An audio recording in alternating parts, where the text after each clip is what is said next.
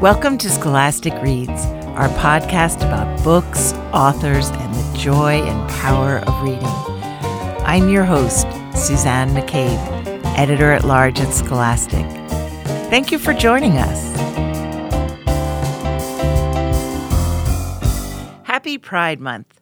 We're celebrating with a very special guest, award-winning YA novelist Bill Konigsberg.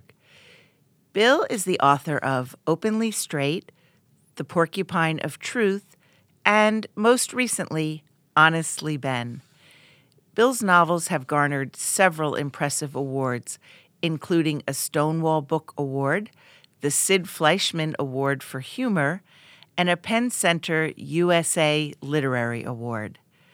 Later on in the broadcast, two of my Scholastic colleagues will join me in the studio, librarian Demosa Weber-Bay and art director Jeremy Goodwin.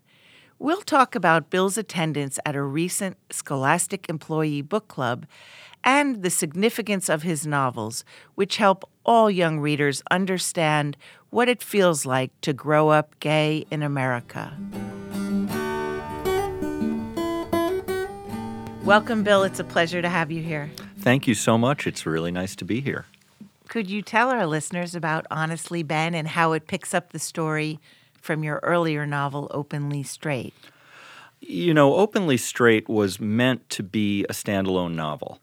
It was the story of Rafe, who is a boy from Boulder, Colorado. He's openly gay.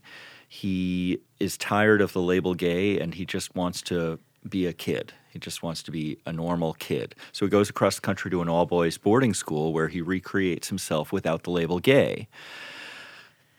What happens to him at that school, one of the major things that happens is that he has this bromance with Ben Carver. And because the book was written as not a romance, it's a coming-of-age story, I ended the book as it needed to end, which is when Rafe has had his epiphany, book over. A lot of people read it as a romance, and they were livid. And basically, I picked up the story to give people some closure on the story. People kept saying, what happens at the end? What happens with Ben and Rafe? So this is my gift to those people. I heard that you also have a bridge book between Openly Straight and Honestly Ben. What has the response been to that?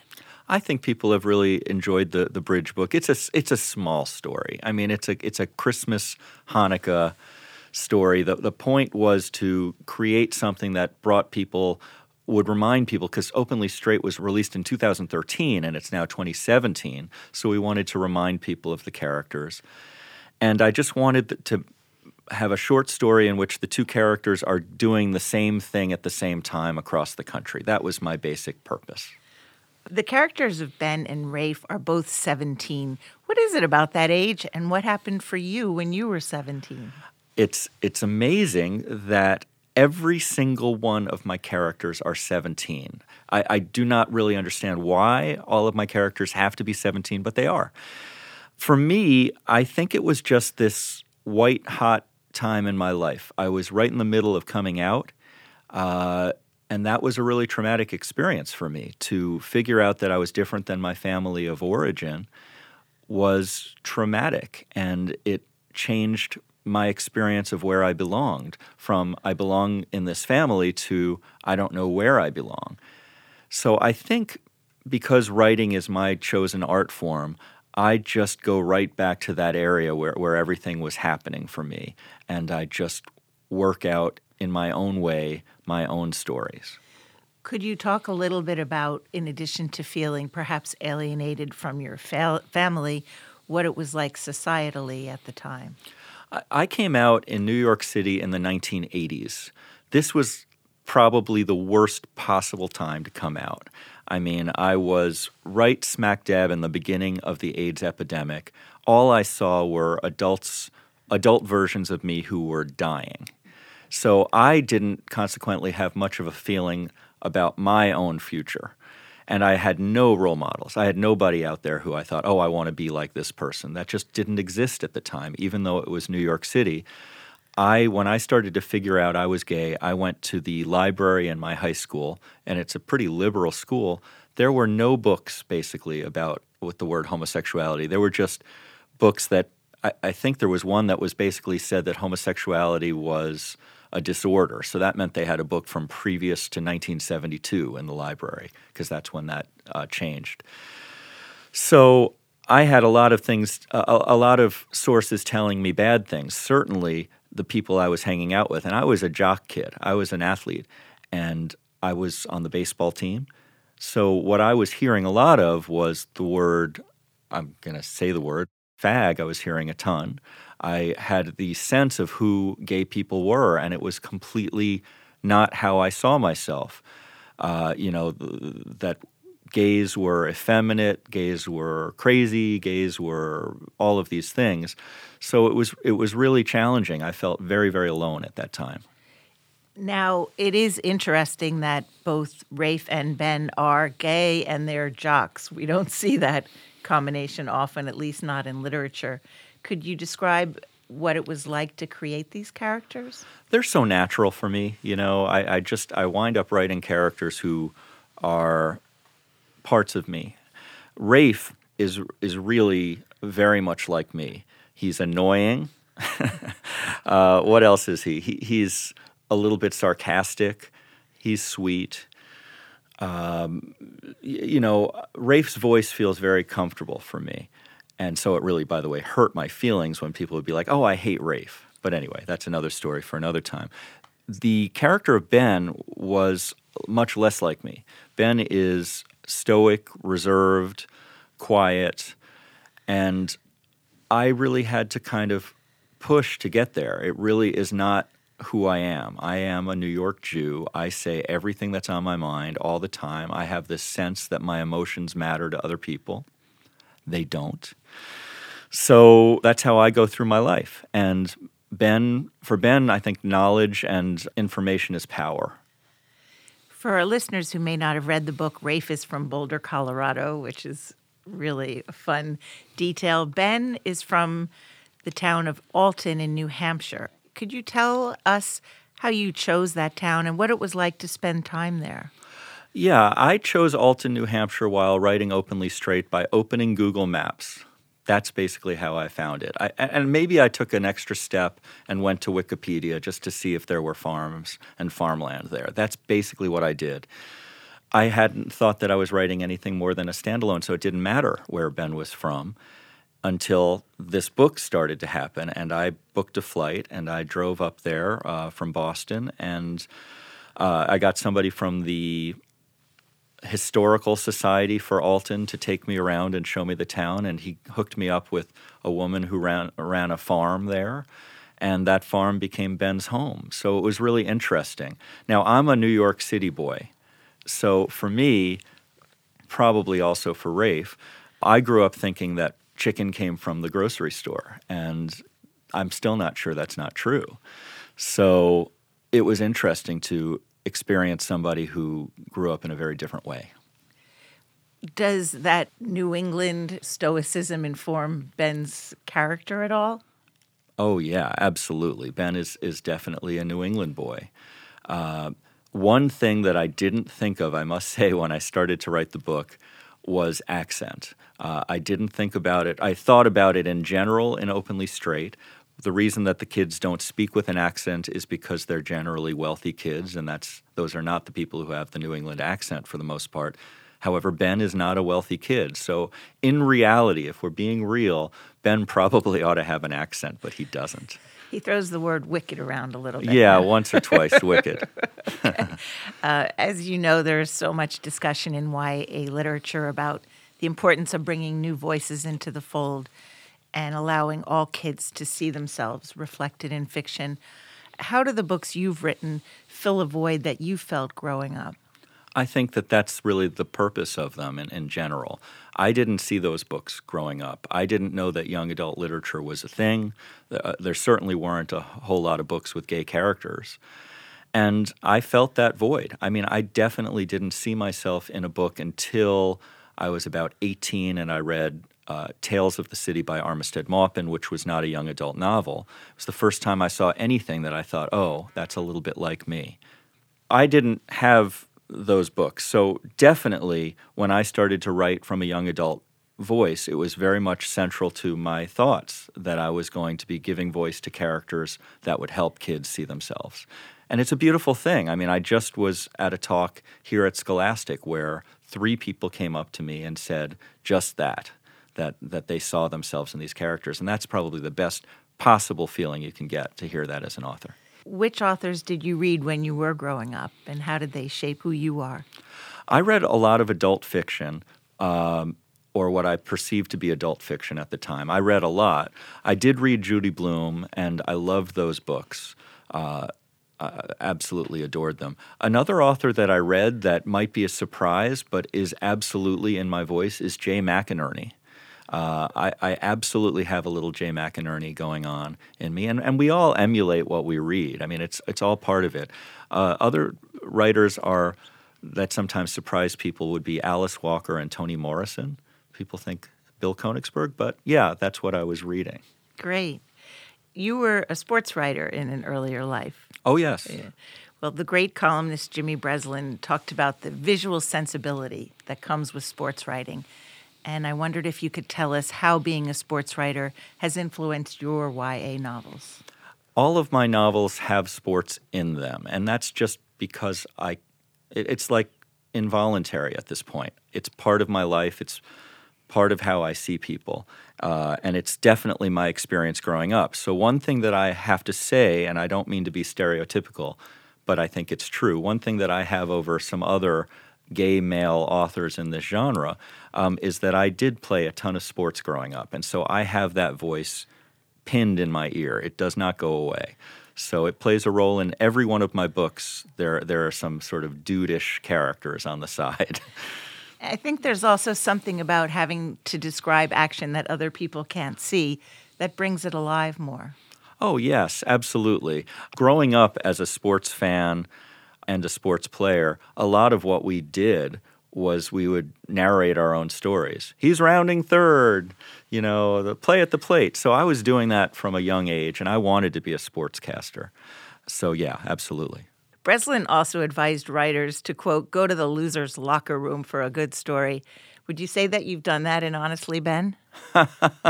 It's funny when you say that. It made me think of that being my job for a while. When I was at the Associated Press and I'd cover the New York Mets, there would be 2 people there. And indeed, I would be sent to the loser's locker room because I was that guy.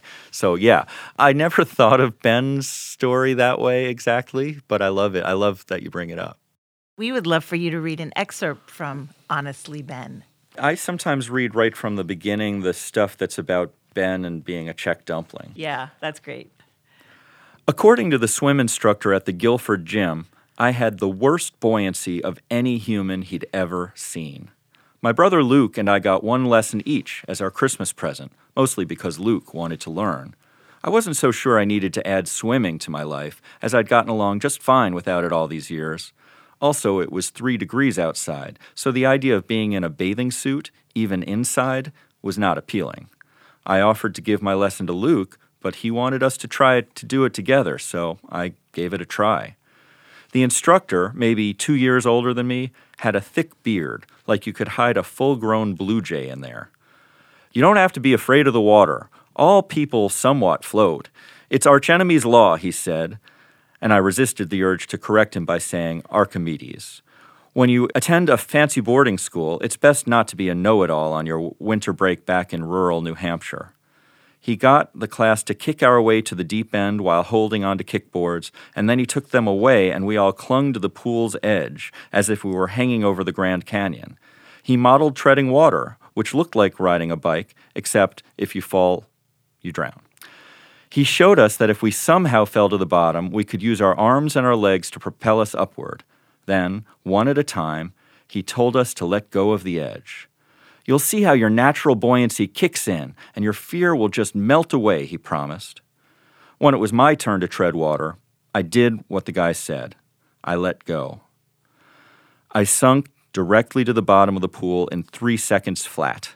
My butt hit the bottom, I bounced up maybe a foot, and then I resunk, like a stone, like a thick Czechoslovakian stone. There was something almost comfortable about sitting on the pool floor, even with all the chlorinated water I'd swallowed and the lack of oxygen down there. Like for a simple moment, nothing was pulling at me. I was just Ben at the bottom of the pool, and I opened my eyes, saw the light blue world around me, and thought, yes, this. A part of me actively chose not to push myself up to the surface. Then I felt my instructor's frenetic arms under my armpits, and I launched myself up with my legs, and we drifted the 6 or so feet back to the surface. "What are your bones made of?" he asked, once his gasping for air subsided, and I was safely clinging to the side again. I wiped the water from my eyes. I've learned from a lifetime of being a carver that questions don't always require a response. Science classes have taught me that my bones are made of collagen and calcium, the same stuff as other people's bones. The only difference is that I am large, like 6'2", 215 pounds, and I am Czech. We are a dense people. My mom's specialty is Czech dumplings, the densest food known to man. They're flour, milk, mashed potatoes, and eggs made into a loaf and boiled, and their general purpose is soaking up gravy. One could build a well-insulated shack out of them. I am convinced that in many, many ways, buoyancy included, I am a Czech dumpling. Lovely passage. When I read it, I felt so sad for Ben and just that feeling almost of not wanting to be here or wanting to stay submerged. I'm wondering if you've heard from any young fans who've read your book, especially gay kids who maybe saw themselves and found a new way to breathe. I think a ton of people saw themselves in Ben. I think hundreds of people wrote me to say, Ben is me. Yeah. And that conversation he has with his father where he's just pushing down his words even and is so painful that it hurts his chest. Yes.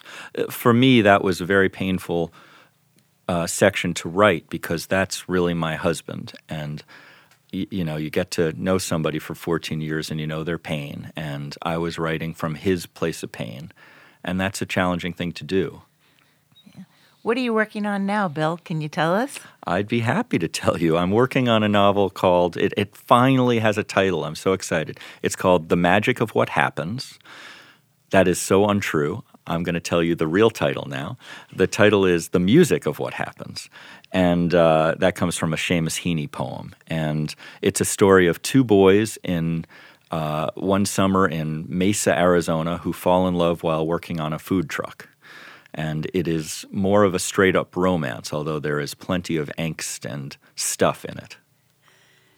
Wonderful. We look forward to reading that as well. Thanks. Thanks so much for being with us. Oh, it's a pleasure. Thank you for having me. Now, here are Scholastic Librarian Demosa Weber-Bay and Art Director Jeremy Goodwin. Hi, guys. It's great to have you on the broadcast. Thanks for having me. Yay. Hi there. It's great to be here. Demosa, I'm going to start with you. Could you give our listeners a little background about the Employee Book Club? When did it begin and how many employees take part? Actually, the library ran an employee book club years ago where they were reading more adult titles, and then it stopped. And when my predecessor, Jessica, restarted it in 2013, she decided to focus on scholastic trade titles. And we actually have 4 kind of justifications that we have for the Employee Book Club and its existence as a program. And so one is that it's an opportunity for people, different departments at Scholastic, to meet each other and across divisions, and that it exposes some of the folks who don't work in trade publishing to editors and authors and publicists to kind of enlighten how the publishing process works. Sometimes, even though you work at a publishing house, you may not know all of the kind of intricate details of what goes on to bring a book from manuscript to final copy on the store shelf. It also makes employees more familiar with Scholastic content, just so that you're a brand ambassador wherever you're going. And finally, that it potentially gives people ideas for different projects, maybe not necessarily with the particular book that we're looking at, but you may, in conversation with other employees, have an idea for something that you could take back to your department or division. Wonderful. Jeremy, you're a relative newcomer at Scholastic. Could you tell us about your experience in the book club so far? Exactly as Demosa said. As a librarian, her enthusiasm was what brought me to the book club. And for many of my projects, I ended up going there because I wanted to familiarize myself with the content of Scholastic. Terrific. In the most recent book club, we had Bill Konigsberg, the author, actually attend the meeting. What made that so special, and how did that come about? Well, it was particularly special for our employee book club because he's the first author who came to join us after we restarted, and that was in 2013 with Openly Straight. Having him come back this second time to discuss the companion novel, Honestly Ben, was special because there are a lot of people who were there for the first discussion and we're looking forward to seeing him again and kind of picking his brain to see how he made the choices he did to tie up all the loose ends where he left us hanging in 2013 with Rafe and Ben, and we're dying to find out how he decided to conclude it. He left all of his fans around the world hanging, so that was a bit problematic for him. Yeah, and the other reason to me that it was really important and special is because we often talk about children being able to see themselves in a book, and this was an opportunity for some of our employees also who are LGBTQ to see themselves in a book. There were employees who came to me as we were going through the process of reading the book and said, this is one of the first times that I've read a story that I could identify with. This kind of book didn't exist when I was a teenager. So that just being able to provide that experience, not just for children, but to also bring that to people that I work with, is something that was unexpected with this particular book, but ended up happening. And it made me feel like I'm doing my part as a librarian for my peers. I see. That's one of the reasons, Jeremy, we invited you. You had such moving testimony yourself about your own experiences and your experience of reading Honestly Ben. Could you tell our listeners a little bit about that? Yeah, so this I feel like was a really formative coming-of-age story. And, I feel like it's almost trite to say that, growing up as a gay teen or a member of the LGBT community in high school is a tough environment to be in. It's a very tough environment. And I recall growing up where I would sort of hover around certain sections of the library or bookstore looking for content that I could relate to, that could tell my story. It's like one of the challenges is you feel so alone at times.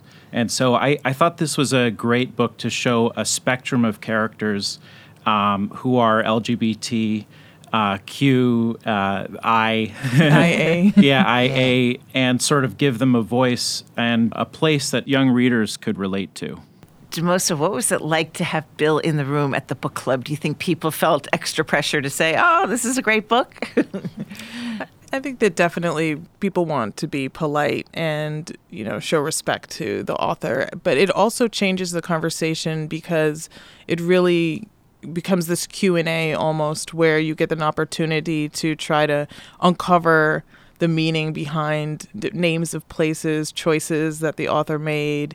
And sometimes you get a backstory about what the author was planning to do or had going on in a first draft, and then the reasons that they made to change it or to modify the story as they kept going. And it's interesting because a lot of the times when we have an author or an editor, you'll see where there's something that the people in the book club kind of notice and in the book, and they ask questions about it. Oh, what was going on here? I was a little confused about why this character did this when this happened. And then sometimes you'll find out that is something that the author and the editor also were struggling with as they were putting the story together, and you get to hear the reasoning for where, what direction they decided to take. I think that for the author too, sometimes they may not, Bill may not have put as much deep academic thought in as he was going because he's writing from the heart, whereas we are sitting there like there's this, symbolism that I noticed in chapter 3, and then everybody turns to that page, starts reading it out loud. And actually there was, in this particular book club meeting, one of our coworkers, she was talking about a section of the book that just read completely true to her as the voice of a teenager. And he asked her if she would read that section to him. And she's like, I would love to, so she opens it up. And such a special moment to have somebody sitting there at the author's request reading the section of the chapter to them that moved them, and to have that follow-up conversation afterwards with all of us about the way that the words come together and bring us to tears or happiness or laughter. Jeremy, what about you? I thought it was interesting that Ben is actually quite the young historian in this book. He's always making these references to World War II and wars and all of these things. And I had made a comment about how I thought that there was an intended allusion to Ben's character and the specific instances of World War II. One, for example, was the barrier wall that the French created to protect themselves from the Germans. And, I perceived that as to be an immediate relationship with how he was protecting himself by not telling people that he was gay. And so I thought it was funny that Bill Konigsberg said, "Oh, I didn't even think about that might have a specific connection there." But that's an interesting point. And I thought that was really a fun experience. It was cool to see how he was surprised by the way people had interpreted different scenes. And I also thought it was so moving when he himself, who he grew up before you did, Jeremy, and had nothing and felt so shunned, that he could have so much power. He wrote this beautiful book, or these beautiful books, and was giving kids this opportunity to be able to see themselves. And I think also for students who aren't part of these particular communities, so that they can have a more empathic sensibility on how to approach other people who are not like them. That's a great point. Yeah, absolutely. And he, in I think maybe his acceptance speech for the Stonewall, he talked about a young man who saw the books that Bill's written and some other authors as his friends, and a moment where his parents had taken the books away from him. I guess they realized what the topic of the books were, and what he expressed to Bill is that it was like having his friends taken away. Aww. And so that, just what Jeremy is speaking about, to have something that just validates your experience for the children that are teenagers also that are picking up these books, and then in the room, in the moment, for the different members of the book club who had an opportunity to share their experience of the meaning of the book with the author directly there. Now, Demosa, you presented Bill with a signed book, which is a nice twist. How did that come about? This time we were reading Honestly Ben, which was the companion to Openly Straight. However, in between these two stories, Bill wrote The Porcupine of Truth, which won the Stonewall Award last year, not this year past, but the year before. And when I read that book in particular, I just was so taken by it because I really appreciated that he had given a young black woman a story, that's Aisha, who's one of the main characters in the book, and that he'd given her such a good story. And also, I identified with Carson, who was the kind of the voice through which the story is told, because Carson, he runs into Aisha early on, and she's homeless, which is the case of many, teenagers that are kind of pushed out by their families for different reasons. And he immediately decides that he wants to help her, but he doesn't quite know how to do it.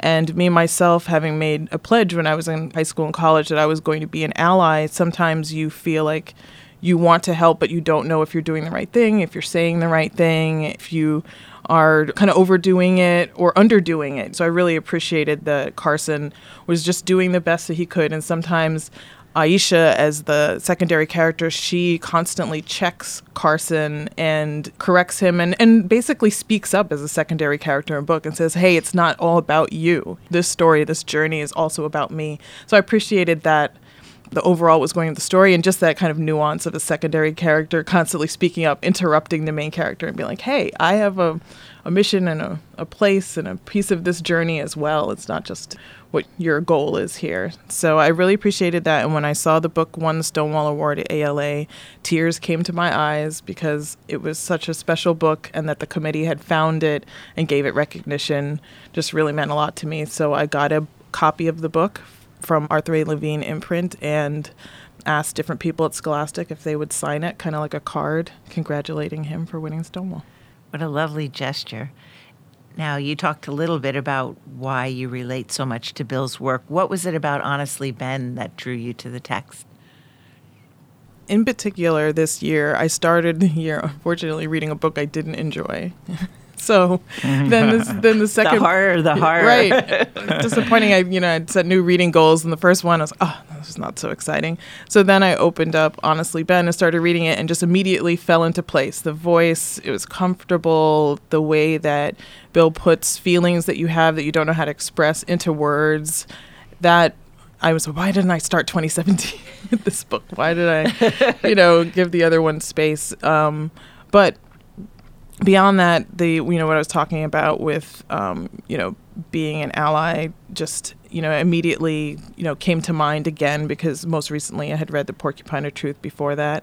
And then I think that one of the things that's interesting about both Ben and Rafe is that they don't want to be labeled.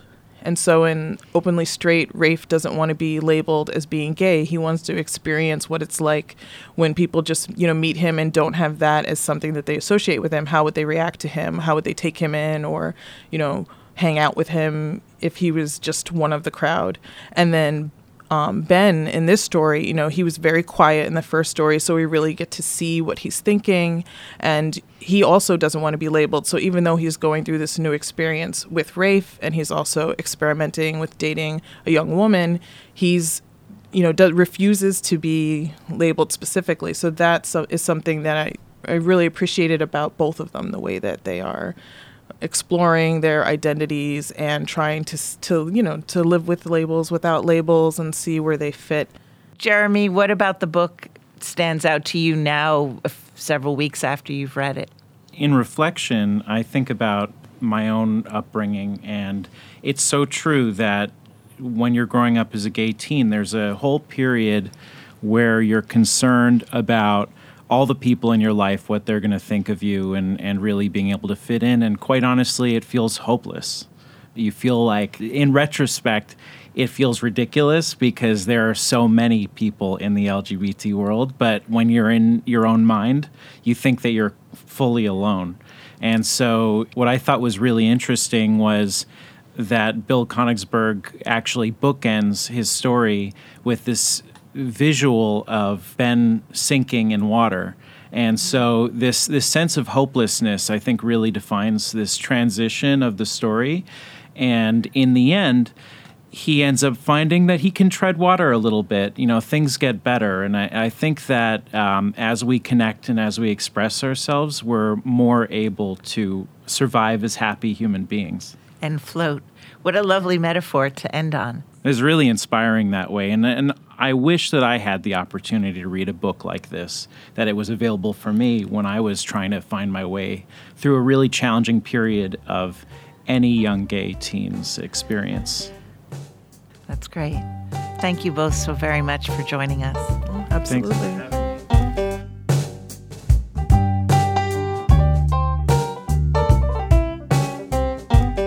Thanks again to our guests, Bill, Demosa, and Jeremy. To learn more about Bill's work, check the show notes or go to scholasticreads.com. Is there a topic you'd like us to discuss? We'd love to hear from you. Send a note to scholasticreads@scholastic.com. To help other book lovers find us, please review and subscribe to Scholastic Reads on your favorite podcast app.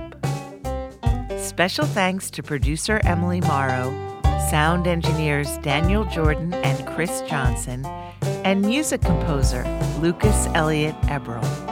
I'm Suzanne McCabe. We look forward to sharing more Scholastic Reads with you next time.